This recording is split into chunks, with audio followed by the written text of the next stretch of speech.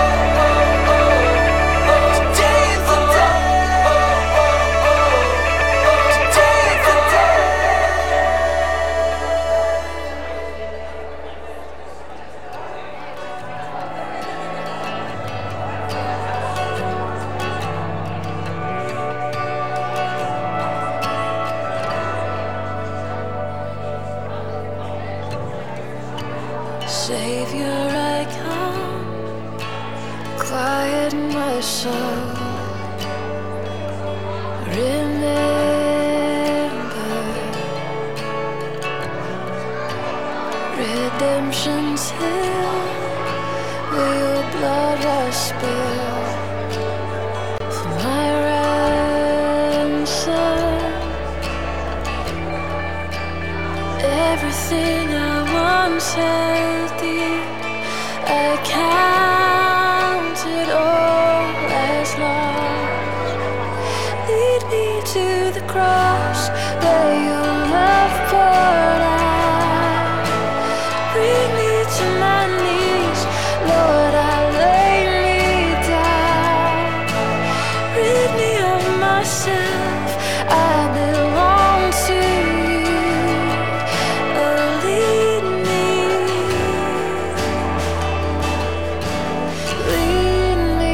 to the cross.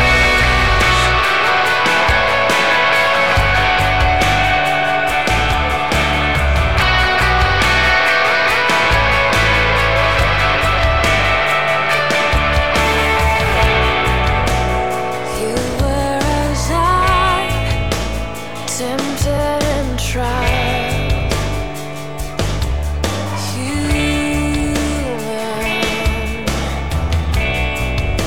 The Word became flesh, bore my sin and death.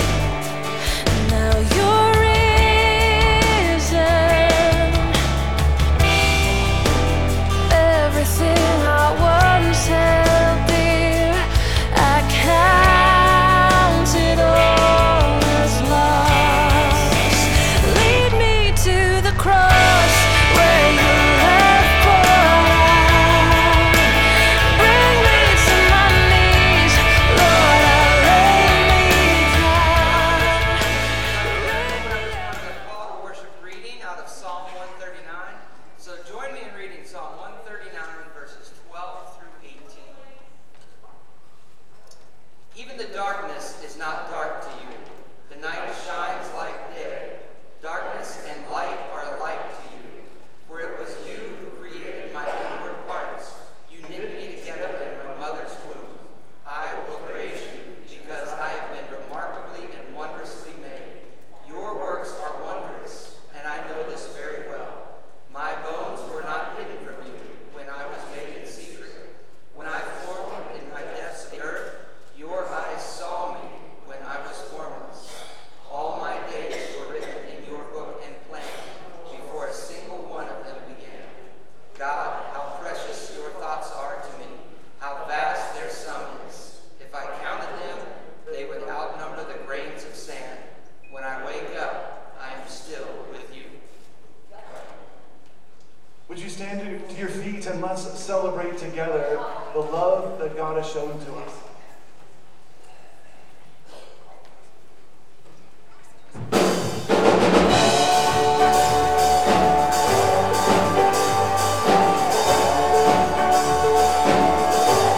Sing this together. We won't fear the battle. We won't fear the night. We will walk the valley with you by our side. You will go before us. You will lead the way. We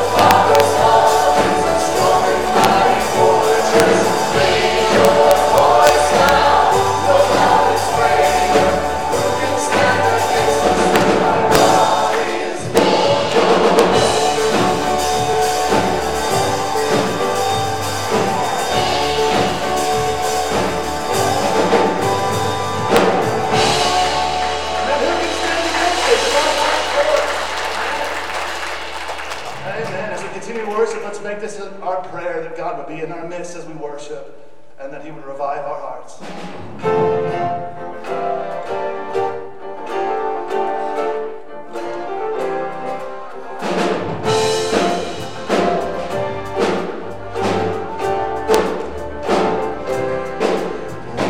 Praise thee, O God, for the Son of thy love, for Jesus who died and is now on above. Hallelujah.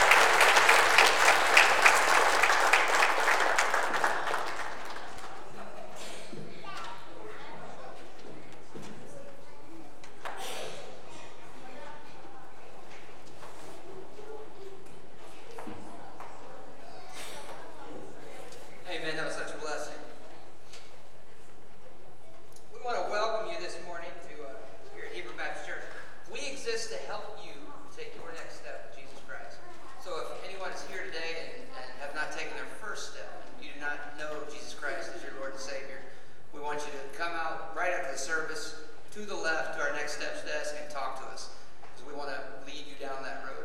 For those of you that may be interested in a next step, either in getting involved in a D group or a life group, we've got information out there at the Next Steps desk. And for those interested in missions, this is an exciting day today because we get to celebrate missions and eat. So hang out with us afterwards. We'll have a missions lunch. Look forward to fellowshipping with you there. We want to turn to the Lord in prayer and pray for a few things going on in our church and community. So if you would, bow with me. Lord, we are grateful for you, for your goodness, for your omniscience, that you know the beginning from the end,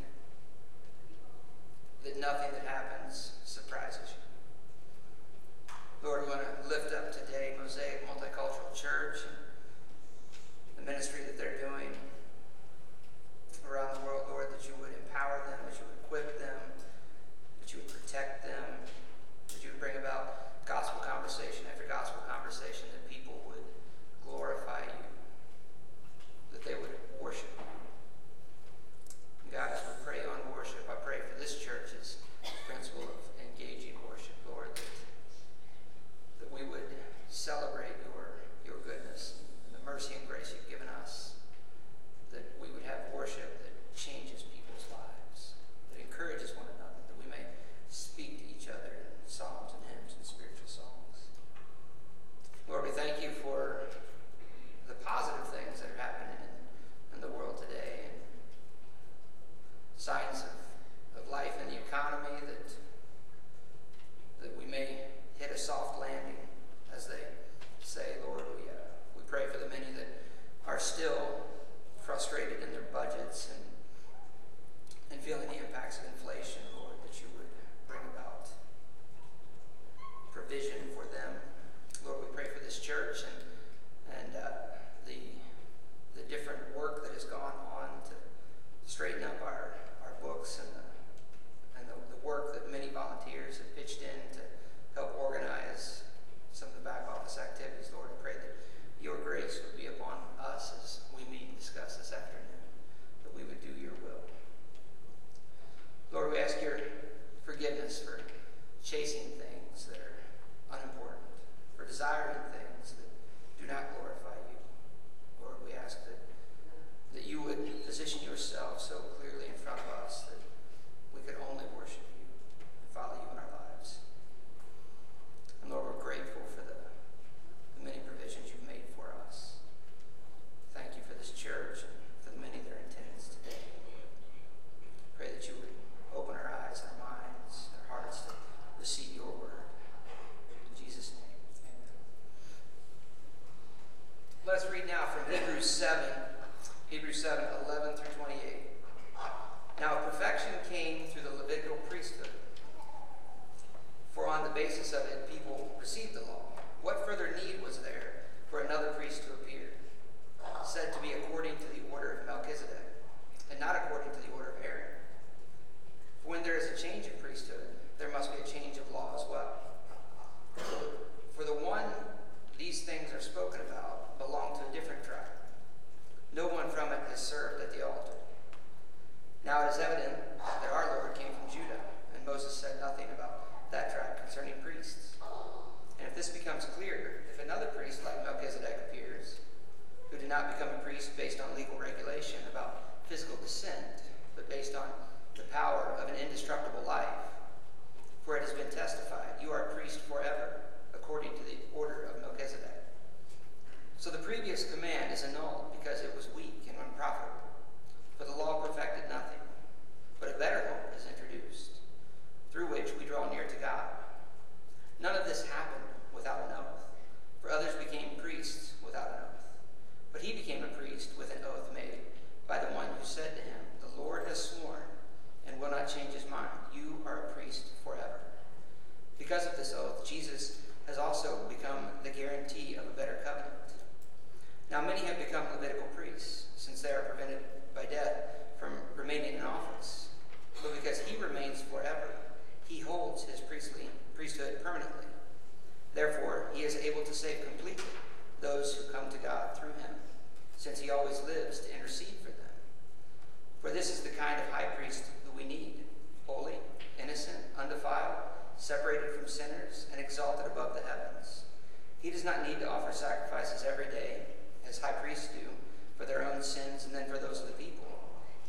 once for all time when he offered himself. For the law appoints as high priests men who are weak, but the promise of the oath, which came after the law, appoints a son who has been perfected forever. Amen. And because we have a great high priest in Christ, we can know true grace like nothing we've ever seen. Would you stand and let's sing together of the wonderful grace that we see in Jesus.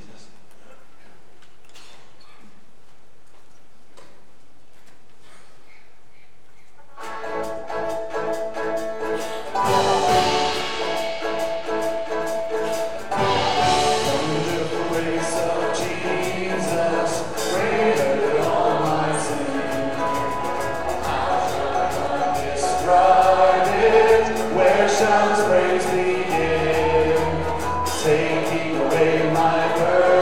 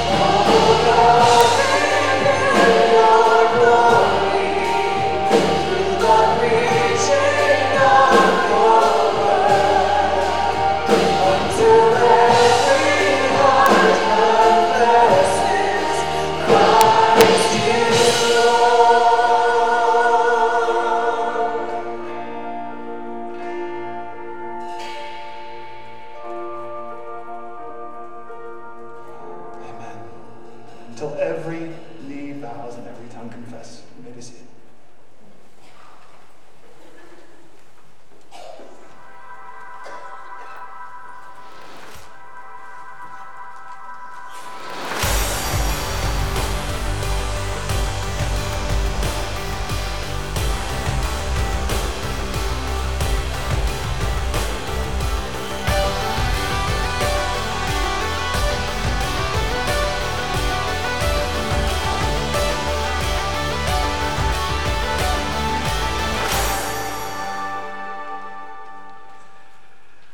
Good morning, I'm Pastor Sean, turning your copy of God's Word or into your devices to Genesis chapter 2 and verse 18. For those of you who are visiting this morning, we are walking through the book of Genesis slowly, and we have come to this text where God zooms in, or as we do in our modern devices, pinches in to see deeper detail of why God created man and woman, husband and wife, and we're going to look at that actually over this week and next week as we look at this. We have been looking at God's design, looking at Him first to make sense of the world and of ourselves, and then looking how God's created the earth and everything in it. And we've come now to how God has created man and woman. And today we're going to look at why manhood and womanhood are important to our lives and to our world. So let me read the scriptures for you, and you can follow along. If you're using the Pew Bible, you can look at page 2. We have not graduated from page 2 yet. You're still there. You can tune in there. Page 2, beginning of verse 18. Then the Lord God said, "It is not good for the man to be alone. I will make a helper corresponding to him." The Lord God formed out of the ground every wild animal and every bird of the sky and brought each to the man to see what he would call it. Whatever the man called a living creature, that was its name. The man gave names to all the livestock, to the birds of the sky, to every wild animal. But for the man, no helper was found corresponding to him. So the Lord God caused a deep sleep to come over the man, and he slept. God took one of his ribs and closed the flesh at that place. Then the Lord God made the rib he had taken from the man into a woman and brought her to the man. And the man said, "This one at last is bone of my bone and flesh of my flesh. This one will be called woman, for she was taken from man." This is why a man leaves his father and mother and bonds with his wife, and they become one flesh. Both the man and his wife were naked, yet felt no shame. Let us pray. Heavenly Father, as we come to your word today, I have no reason why that in your sovereign plan that you had ordered and directed us as elders and for us to be in this text today for this reason. But Lord, everyone here is of your plan to be here and to be changed by it.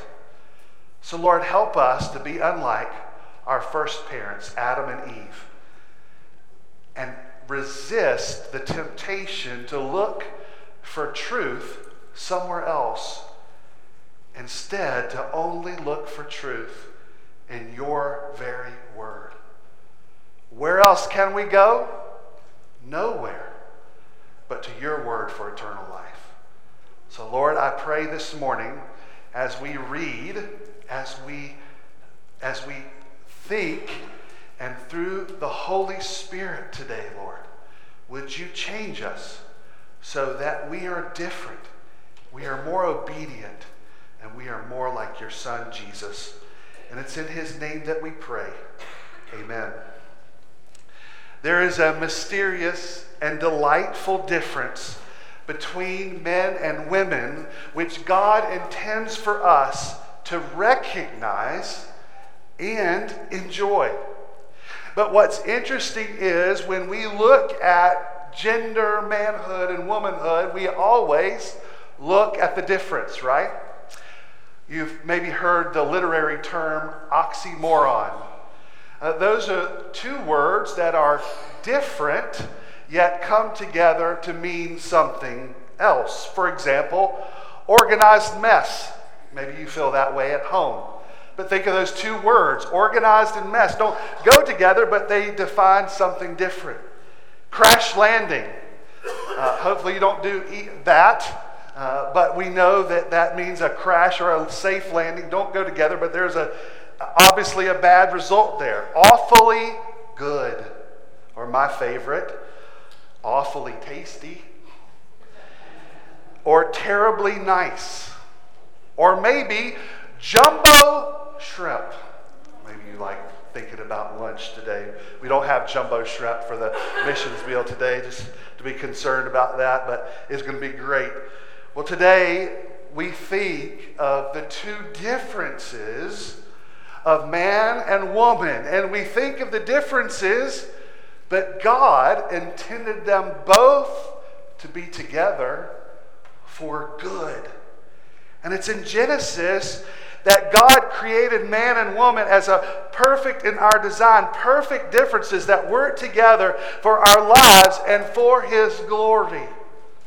Unfortunately, today, as I begin to think and approach this text and think about this topic, it's more difficult than we realize, right? In our culture today, it's unfortunate because we think of what the world or the culture is defining with gender. There's a very popular YouTube video that opens up, and there's several of them now, with a young person that's either a feminized man or a masculine woman. The voice is hard to place. Is it a man or a woman speaking, or is it the reverse? And the speaker asks the question, "Are you a boy or a girl?" And to which the responder, the person on the video, says, "No, I'm non-binary. Gender is in the brain. Physical sex is a complete separate and different thing. Gender is what you feel, not what your parts are. It doesn't matter what meat skeleton you've been born in. It's what you feel that defines you." This is the place that we are now. So what does it mean to be a man or to be a woman? Well, unfortunately, this has become what we thought was a simple question has become complex. We thought that we answered this in our high school biology class. But now these are loaded questions where many people today dispute our physical sex defining our gender identity. It's what you sense, not who you are. And consequently, unfortunately, the name on the door of the bathroom, boy or girl, has become the symbol of one of our era's greatest controversies. But the problem in which the world that we live in is that we've failed to read the directions. Here in Genesis chapter 1 and 2, we have the directions, the foundations, the understanding that we can see rightly in our world. Have you maybe failed to read the directions in something that you were doing? Maybe you got a pattern for a dress and you have thought with your experience, with your know-how, with the family you've been raised in, sitting and watching your mother or your grandmother, that this can easily come together, that you can just go right at it, put the pattern together, and boom, a dress will appear. And yet, maybe at the end or somewhere in the middle, you realized you probably should have read the directions. Or maybe you were building something some piece of furniture that maybe came from IKEA or some other store, and the furniture takes up half your bedroom, but it shows up in a box that my toddler could carry. That's when you know that you think, oh boy, there's a lot of pieces in here. There's probably 10 or 20,000 pieces etched together in this box. But your know-how, your experience, all the things, you're just going to go right at it and you're going to conquer this furniture. You don't have to look at anything. You're just going to put it together. And you're probably not even 15 minutes or 30 minutes in, and you wish you had read the directions. Well, friends, I believe the problems that we are experiencing in our culture is because we failed to read the directions about God's blueprint for our lives, and especially when it comes to gender. When we have failed by ourselves to think through gender clearly, even in Christian homes, we have caused mountains of problems. It has caused us to misread our identities, to destroy relationships, weaken the family, and ultimately, some cases, destroy the church. Look at the mainline denominations right now. Look at the directions, brothers and sisters. When we look, we see that there's a pattern that we are supposed to embrace that God has designed for us, that is both male and female, manhood and womanhood, and all that is designed by God for our good. So today, as we look at Scripture, we want to see the foundational truths that God has shown for us. And that in this passage there are three truths in which God created gender that was good. So if you're taking notes in your bulletin or in your phones, number one, God created manhood and womanhood, and it was good. Now we open up in verse 18 where it says, the Lord God said, it is not good for man to be alone. I will make a helper corresponding to him. We cannot defer or ignore that God designed gender as part of his sovereign plan for humanity.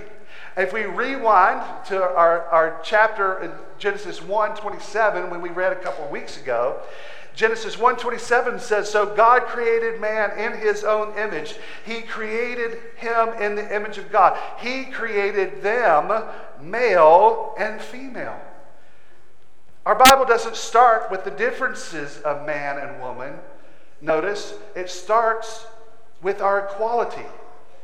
That we are designed with beauty and image and respect and honor designed by God.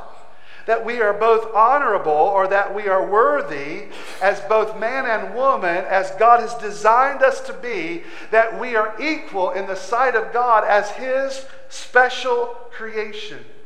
Yet, two distinct genders. This reality is that the foundational truth of humankind, that all men and women were created in the image of God. And for the next several thousands of years, it was the understanding of the Israelites, the Jewish people, and the church for the last 2,000 years. As a matter of fact, Jesus himself understood things this way. Matthew 9:4, "Haven't you read," he replied, "that he who created them in the beginning made them male and female?" See, this foundational truth is directed for us to understand that for our existence and flourishing is that it is God's perfect design as male and female. Now, what we read here in Genesis chapter 2 is interesting because in verse 18, God states here that there was something not good, and He had to intervene and create something that was good. In other words, not that He made a mistake, but instead it wasn't full until He was done creating. How did He make it right? It wasn't just man on his own, but male and female together, which created the very good. What was not good? It was that man was alone. What was very good was that man had a wife in Eve.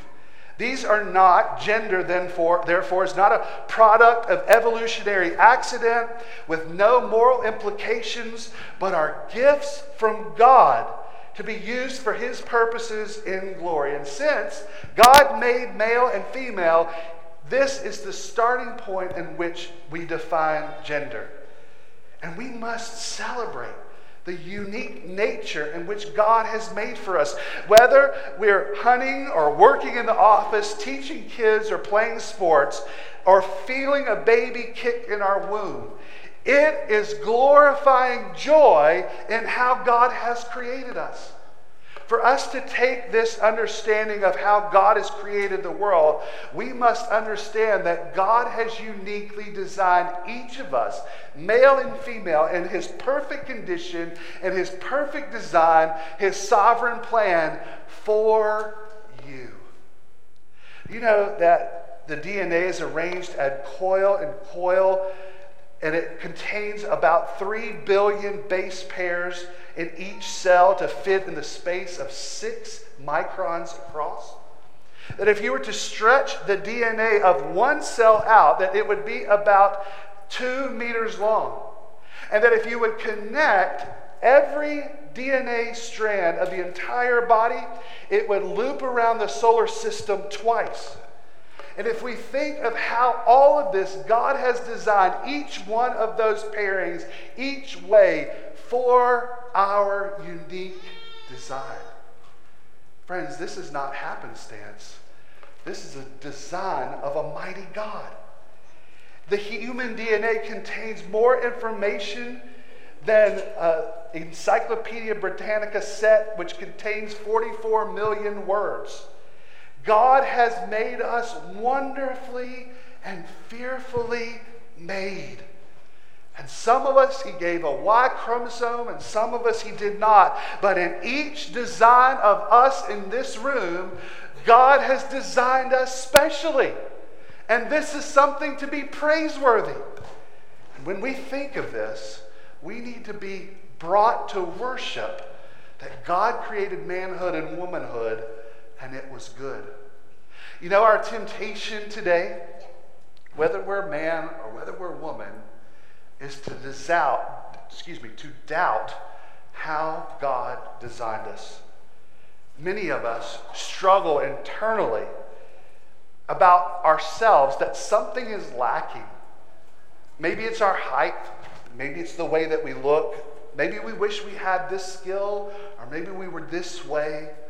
All of us at our core doubt who we are and wish we could do something else or be someone else, or we're always comparing ourselves to someone else. Well, brother and sister, the reason that we struggle in this way is because we are comparing ourselves, are looking for our identity from other created things and not how God has made us. And the reason many people struggle with gender identity is because they think that gender is the ultimate be-all, end-all. But friends, it's not. It's what God wants us to be that we should look at. And if we're struggling in this way, whether we're struggling with what gender we are, or how we look, or what traits we have, friends, repent, because you are rejecting God's blueprint on your very life. Instead, worship the Creator who made you the way that you are, your idiosyncrasies, the things that makes you different. God has made you unique, and it is praiseworthy. It should bring mountains of joy because you are made by His very own hand. Friends, look at our true identity in God. Because when you lose sight of God, you lose sight of your identity. God made us man and woman, and we can praise Him for this glorious creation. Number 2, God designed the differences of men and women, and it was good. And think of how today in our world, turn on the sitcom, and every sitcom at its core is the difference between man and woman, or those relationships, or how those grade. And it's always in a humorous situation.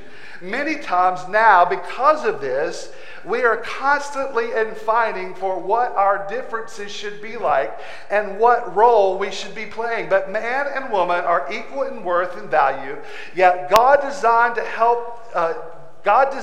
them sovereignly to be different, and this difference is good. The exercise that we fall into as we keep reading here in Genesis is that God gave Adam, for his subduing the earth, the ability or the role to name the animals. And in this role, he was bringing the animals to him as he created them, and Adam was naming them. But what God was doing was far deeper than naming the animals. It was to show Adam that there was not an helper available for him. It was preparing his heart, looking to see what God was going to do, looking for what was going to be the right fit, looking ahead to see what God was going to do. And he did so when he created Eve. He looked at everything, and Adam looked and he said, you're a faithful companion? Dog. Okay. I like you, but I don't need you. We don't fit compatibly. We're not. This is not what I want. You're a great. I can't play fetch all day. We're going to have to move on. Giraffe. Okay. You'll help me see a far way, but you're not going to fulfill everything that I want in a helpmate. You're good. And then God created Eve. And then, we know it was accidental because he looked at Eve and he just said, "Whoa, man." He was excited because he saw exactly what he had always been looking for. The partner that God wanted him to have. As a matter of fact, just so you know, a little bit of, a little Hebrew, just so that you know how they got the name, woman. In the original Hebrew, it's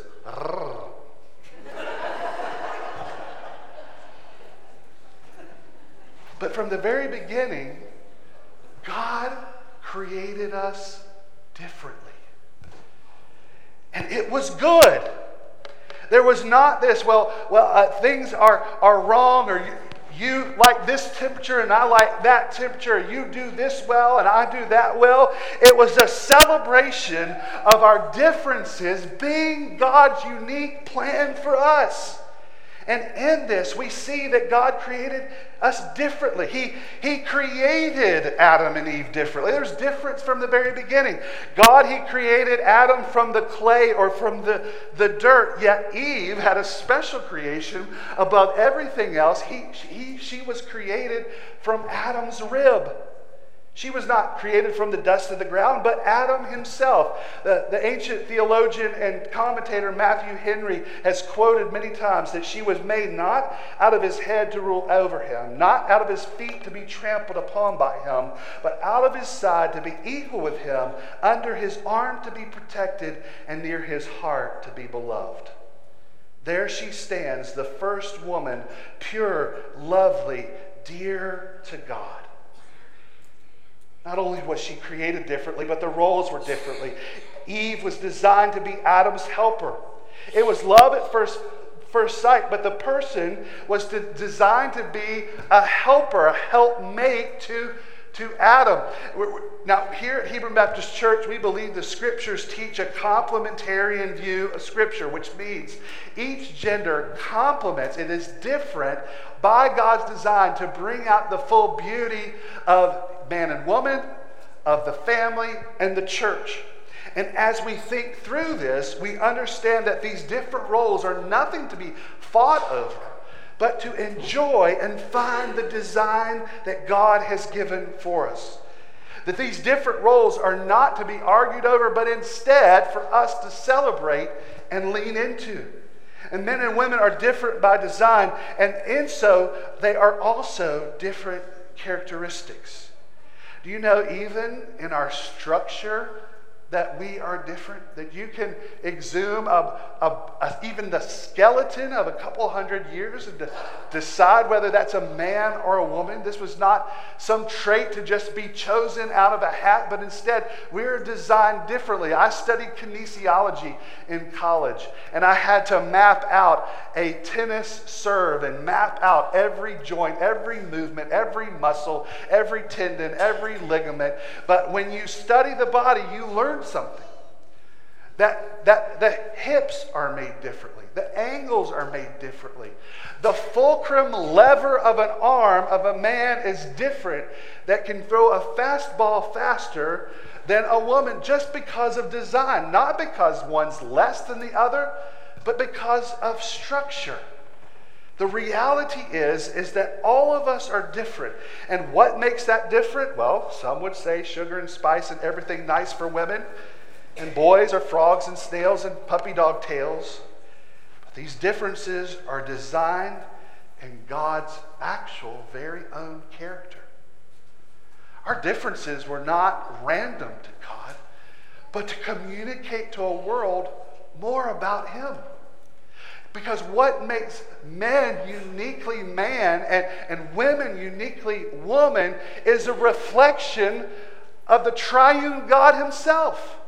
God has implanted each sex, each gender differently to provide and present something to the world even more beautifully. That God created man to lead, to protect, provide, and care for, to present something about Himself. In Deuteronomy 1:30-31, the Lord your God, who goes before you, will fight for you, just as you saw Him do in Egypt, and you saw in the wilderness how the Lord your God carried you as a man carries his son along the way you traveled until you reached this place. God said, in manhood we see a glimpse of me. But in the same way, He made woman. And this is not secondary. This is not the leftovers. He created a characteristic of Himself to be adored and celebrated and enjoyed as God displayed His loving and nurturing and caring ability through woman. Isaiah 49:15, can a woman forget her nursing child or lack compassion for the child in her womb? Even if these forget, yet I will not forget you.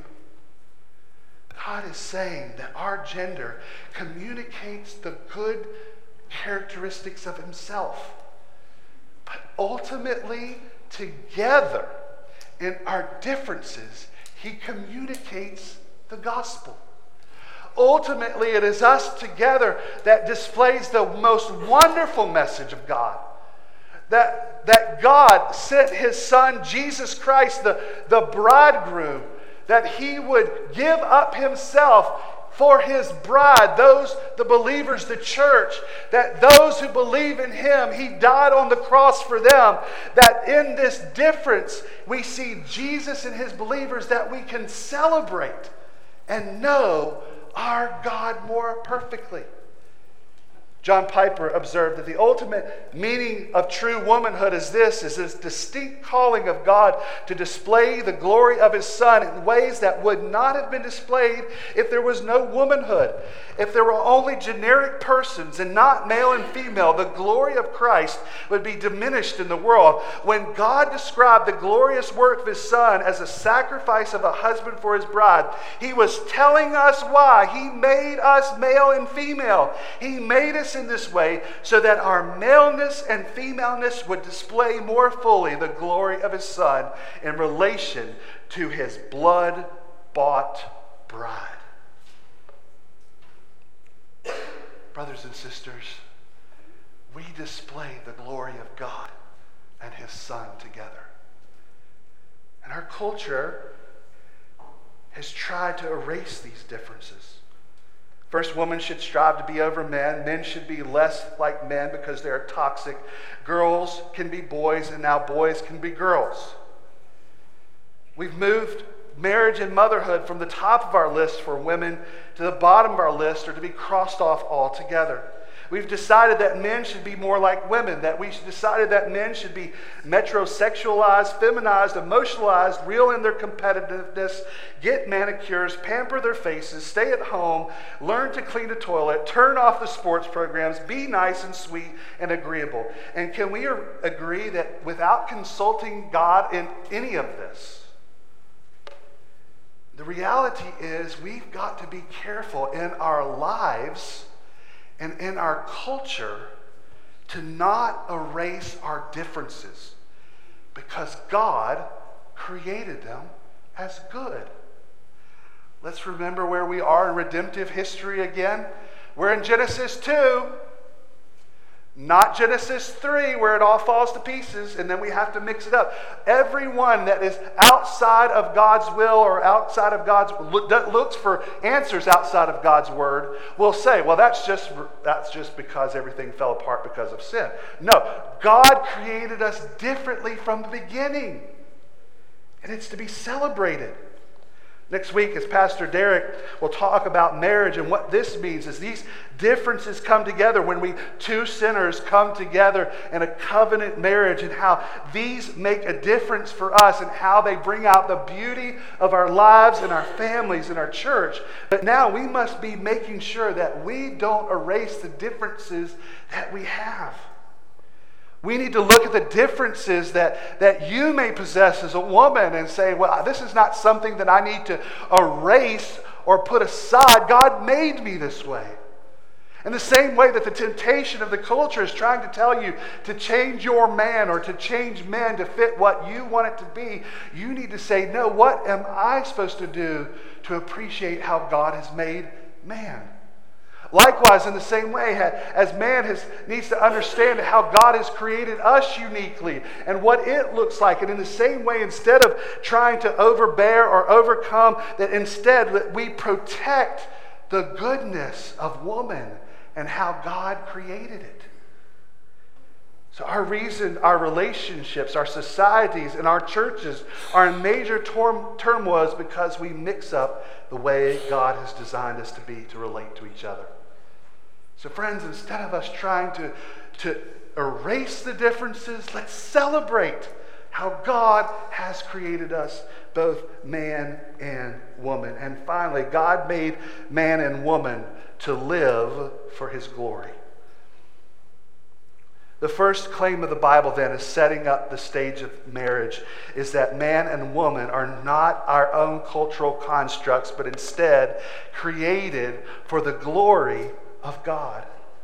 as we read earlier in Genesis chapter 1, that he created us man and female in his image. And then he keeps going in verse 22, then the Lord God took the rib he had taken from man and woman and brought her to man. And the man said, this is one at last is bone of my bone and flesh of my flesh, the one that will be called woman, for she was taken from man. This is why a man leaves her father and mother and bonds with his wife, and they become one flesh. Both the man and his wife were naked, yet they felt no shame. The reality for us is manhood and womanhood is created that we would find context, not just our purposes alone, but we have been created in the context of the cosmos, that the sovereign God has created a purpose in his very creation for us to fulfill together as man and woman.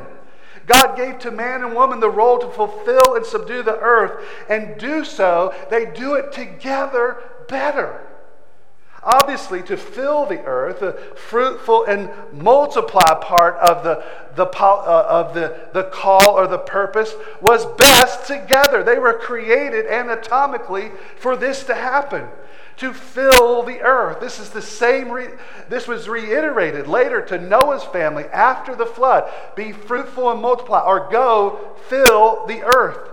In this, it is fundamentally to create a family that worships God, that multiplies the gospel, that reflects the Creator back to himself. That was the original design, that we, who were made in the image of God, would multiply other image bearers who follow and obey God. And in doing so, we want to understand that this is the beginning of us working together. That in both procreation and family discipleship, we find ourselves working together to fulfill the purpose that God has given for us. Now, I say that, and I want to make sure that I say to those who are single in the room, do not read this and twist it as maybe Satan would, to say that you are not fulfilling his purpose, or you're in sin, or maybe because you can't have children, that for some reason that there's something wrong. Don't read that way. As a matter of fact, God's word helps to cover us in this. Later on, Paul says that there's some goodness in singleness. There's some things that he did because he was single, that you rely on God for that true fulfillment, and he will never disappoint you. In 1 Corinthians 7, 8 through 9, Paul says, I say to the unmarried and to the widows, it is good for them if they remain as I am. But if they do not have self-control, they should marry, since it's better to marry than to burn with desire. Notice Paul is saying that if God has gifted you in this way, that praise God, you can stay single. But if there's a desire for you to connect and to be with a person of the opposite sex, then do that so that you don't fall into temptation. In this, we understand that it is then God's created order for us to work together to fulfill and multiply. But secondly, we are to subdue the earth by sharing the gospel. God has us work together in the context that God has created us so that we might replicate the gospel. Now, post the fallen world, we need to point everybody to Jesus. And we've talked the last few weeks, that I won't reiterate, that every one of us have created in a different place, where we work, where we live, to fulfill the mandate of subduing the world by glorifying God in it. But now we also must take that next step in discipling and sharing the gospel with those around us. And God gave this together. That together in relationships, man and woman, women and men in the church in relationship, men and women in the home together, in these ways that everyone can be discipled, because God has given this gift to us all. For man, he's given us this role to point everyone to the sacrifice of Jesus. Ephesians 5, 25 through 29. Husbands, love your wives just as Christ loved the church and gave himself up to make her holy, cleansing her, washing her by water with the word. He did this to protect the church to present the church to himself in splendor, without spot or wrinkle or anything like that, but holy and blameless. In the same way, husbands are to love their wives as their own bodies. He who loves his wife loves himself, for no one ever hates his own flesh, but provides and cares for it, just as Christ does for the church. What does this tell us? Well, God has given us as men to provide care and disciple our wives and our families and the church. That by our sacrificial love and giving of ourselves, we are pointing others to the sacrificial love of Jesus. In this way, we are showing who Christ is as our giving up of our lives for the sake of others. You know, when Pastor Mark and Pastor Travis and we went to Capitol Hill Baptist Church way back, the Wayback Machine, I think 2017 or 2018. Seems way back to me because anything pre-COVID seems like a different century. And so we went there, and their Sunday evening service, they always have a testimony. And I sat there with my mouth open because it was a testimony I had never heard before. There was a young woman who had come to D.C. and worked in the D.C. units up there. And she had come and she shared that most of her life she hated men. She didn't want to be around them. She didn't trust them. And yet, because a friend invited her to church, she and her idea of what men do were flipped upside down. She saw elders who loved their wives and took care of their families as a display of God's love for the church. That the men in the church sacrificed and cared for each other. That she felt safe and that she felt a part of something because of the sacrificial love that was going on in the church. And she said, through the word and the example of the men in that church, she was blown away by the sacrificing love of Jesus. And she came to Christ. So, brother, you need to think of how you are sacrificially loving people around you, because God wired you to point people to Jesus. Women, you are also given an important role to be a part of God's kingdom and plan. That you are to be a part of propagating the gospel to the world. That you are to do so as you impact other women. In Titus 2, it says, in the same way, older women are to be reverential in behavior, not slanderers, not slaves to excess drinking. They are to teach what is good so that they may encourage the young woman to love their husbands, to love their children, to be self-controlled, pure, workers at home, kind, and in submission to their husbands, so that God's word will not be slandered. See, God designed women for an amazingly unique and special role to reach and teach and disciple women. This is not a task that God saw as delegating something that was less important. Instead, He handed the baton to you women to do something special. Reach other women for Jesus. And we need to understand that all of us have been created to fill and subdue the earth for God's purposes. And we can do this uniquely as gendered believers. The Madonna del Cardellino was painted by Raphael in 1505 as a wedding present for a friend. It was beautiful. It portrays Mary with a toddler Jesus and his cousin John the Baptist in a way that actually foretells the coming suffering of both of them. Unfortunately, not too many years later, the painting was damaged because of an earthquake. And in so, the earthquake in the house that it was kept shattered in 17 different places. This painting over time was someone who tried to fix it, but over time it decayed worse and worse.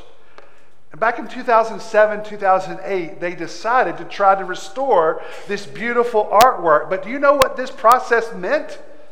It was 50 people over 10 years to try to fix it. To scrape off slowly, layer after layer, years of grime, of breaking, of painting, and the end result was a stunning work of art. The cracks were gone. The brown film had been stripped away. Everything glowed as it was an original work of art. And given how badly damaged it was, the most important thing was not the change, yes, the beautiful work in art itself, but now a new thing, the restoration process. Friends, there's a strikingly parallel, profound way as we think of this.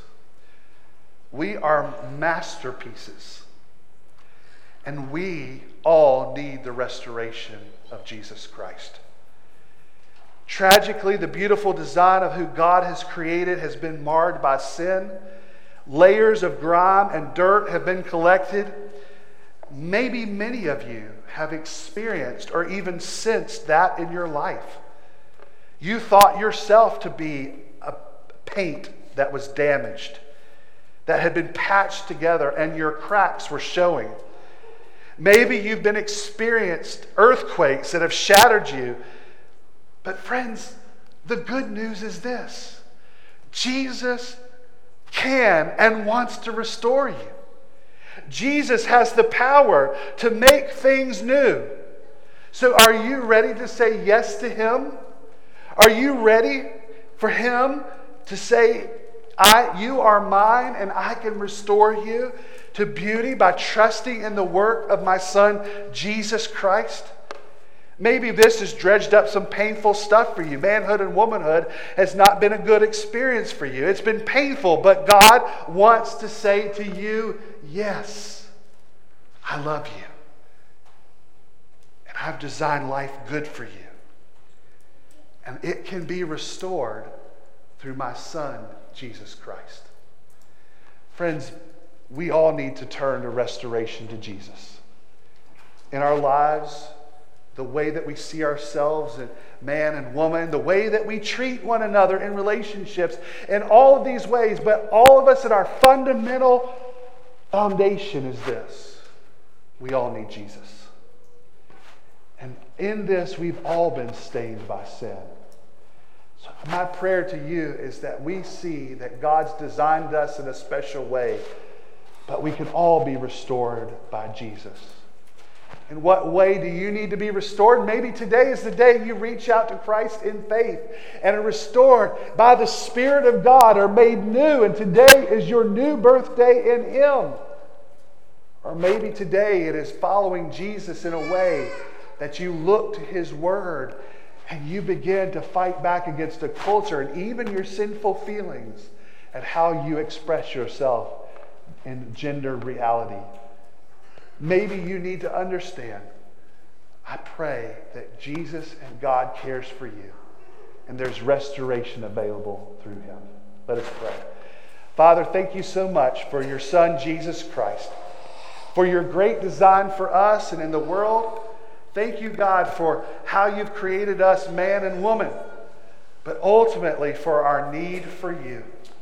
Father, thank you that we can come to you where we have failed you, and especially for our problem with sin, that it is in Christ that we can be made new. So, Lord, we celebrate and honor you and help us to be restored by you. In Jesus' name, amen. Amen. Would you stand on your feet?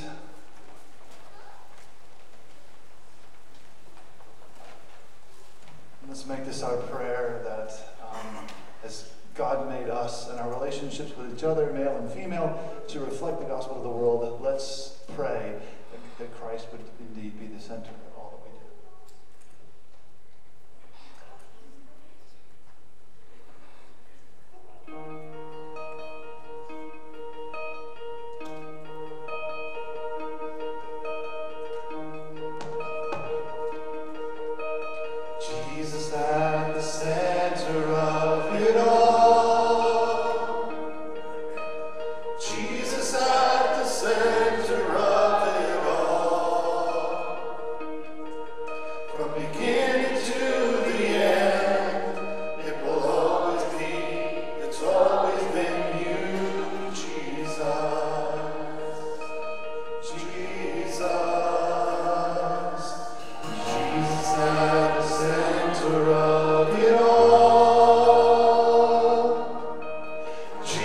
at the center of it all. From beginning to the end, it will always be, it's always been you, Jesus. Jesus, nothing else matters. Nothing in this world will do. Jesus, you're the center. Everything revolves around you. Jesus, you. Be the center of my life. Jesus, be the center of my life. From beginning to the end, it will always be, it's always been you, Jesus. Jesus, nothing else matters. Nothing in this world will do. Jesus, you're the center. Everything revolves around you. Jesus, you. From my heart to the heavens, Jesus be the center. It's all about you. Yes, it's all about you. From my heart to the heavens, Jesus be the center. It's all about you.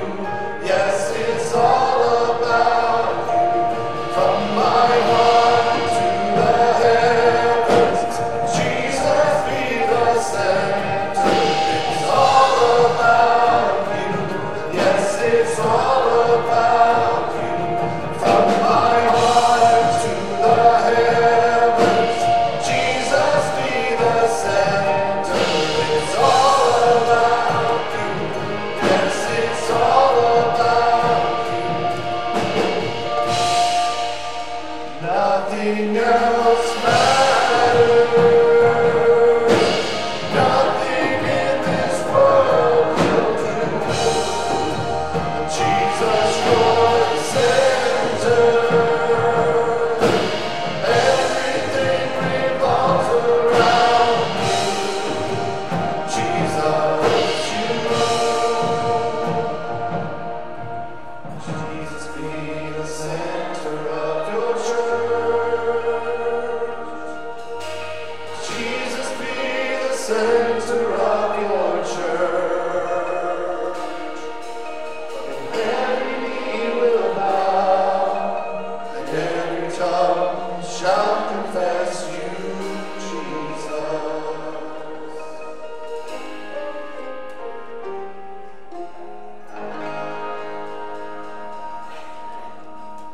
You may be seated. First of all, we want to again extend to you guests. If you're here, this is your first time, please make sure that you reach out to us and fill out a Connect card.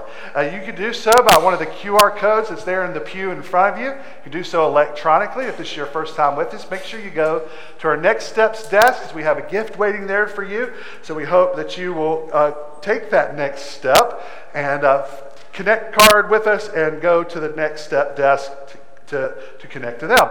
Also, there you can learn more about how you can go to a life group or a D group. And so we hope that you will find your next step in Christ and you will seek help doing so here at Hebron Baptist Church. Today is our missions luncheon right after church. We hope that you will stay for the spaghetti dinner and our fundraiser. We hope that you will come and fellowship. There will be plenty, so please stay. Even if you hadn't planned to, please come and fellowship with us. Now, one of the things that we do want to remind you, and you'll learn more about it, the Missions Luncheon. We have several teams going.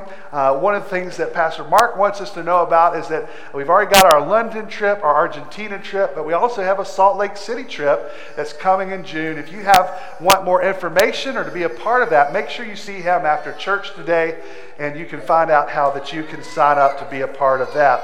Also, today is the deadline for our D-Now weekend, for those for grades 6 through 12. So if you know about that or want to be a part of that, you need to get that information and sign up today. So also, based on our topic today, we want to make sure that you come and are part of our March 3rd Bible Conference. We had kind of planned this knowing this is where the Bible would be taking us and being a part of what God's Word has to say for us. On March 3rd, we're going to be guiding our kids and grandkids an upside down world of gender and sexuality. We're going to be doing that from 4 to 6. We hope that you will come and be part of that Bible conference and invite someone to the community that they can become equipped and think through this as we think of this as we teach the next generation. Another thing that's coming up is our Starting Point New Members class. We hope that you would come be a part of that. If you've been thinking about Hebron Baptist Church, how you might know more about Hebron Baptist Church, this class is for you. It's 3 Sundays in a row starting February 25th. This is also a requirement for church membership. At least 2 of the 3 classes need to be attended. But please go to the Next Steps desk for material. There's some stuff you need to do ahead of time, some forms to fill out. Go today, sign up, and there will be childcare available if you sign up and let us know. And finally, New Hope Center baby bottle campaign. We've been giving those out. You've been taking them, filling them up with change, giving support for New Hope Center Pregnancy Center. Next Sunday is the deadline for those bottles to come back. So that's your reminder. Please make sure they come back next week. Also, if you've not grabbed one, you can do so and fill it this week and bring it back next Sunday. Also, out on the Next Steps desk is information for their father-daughter dance. I know Pastor Mark and Sarah Beth go to that every year, and they love it. And there's 2 different ages of that. So if you want to go be a part of that, you can support New Hope Center, and there's information. So in other words, there's a younger version and an older version. So if you want information about that, that is on the desk outside. Well, today is as we continue in worship, we also worship through our tithes and offerings. We've lifted to the Lord our song, the word, and we also worship as we give in thanksgiving for what He's provided for us.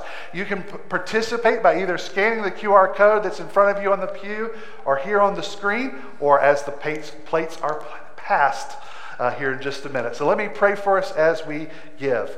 Heavenly Father, thank you so much for the opportunity to worship you through giving, to give thanks to the one who has given us all things.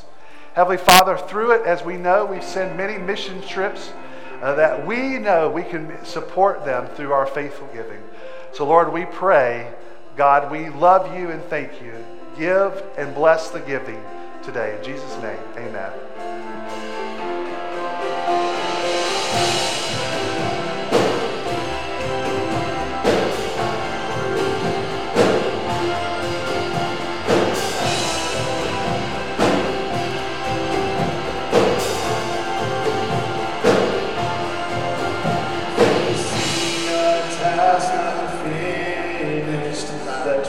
Us to our knees, a need that undiminished renews our strong needs. We who rejoice to know Thee, renew before Thy throne the song that we owe Thee to know and wait. Let's stand to our feet and sing.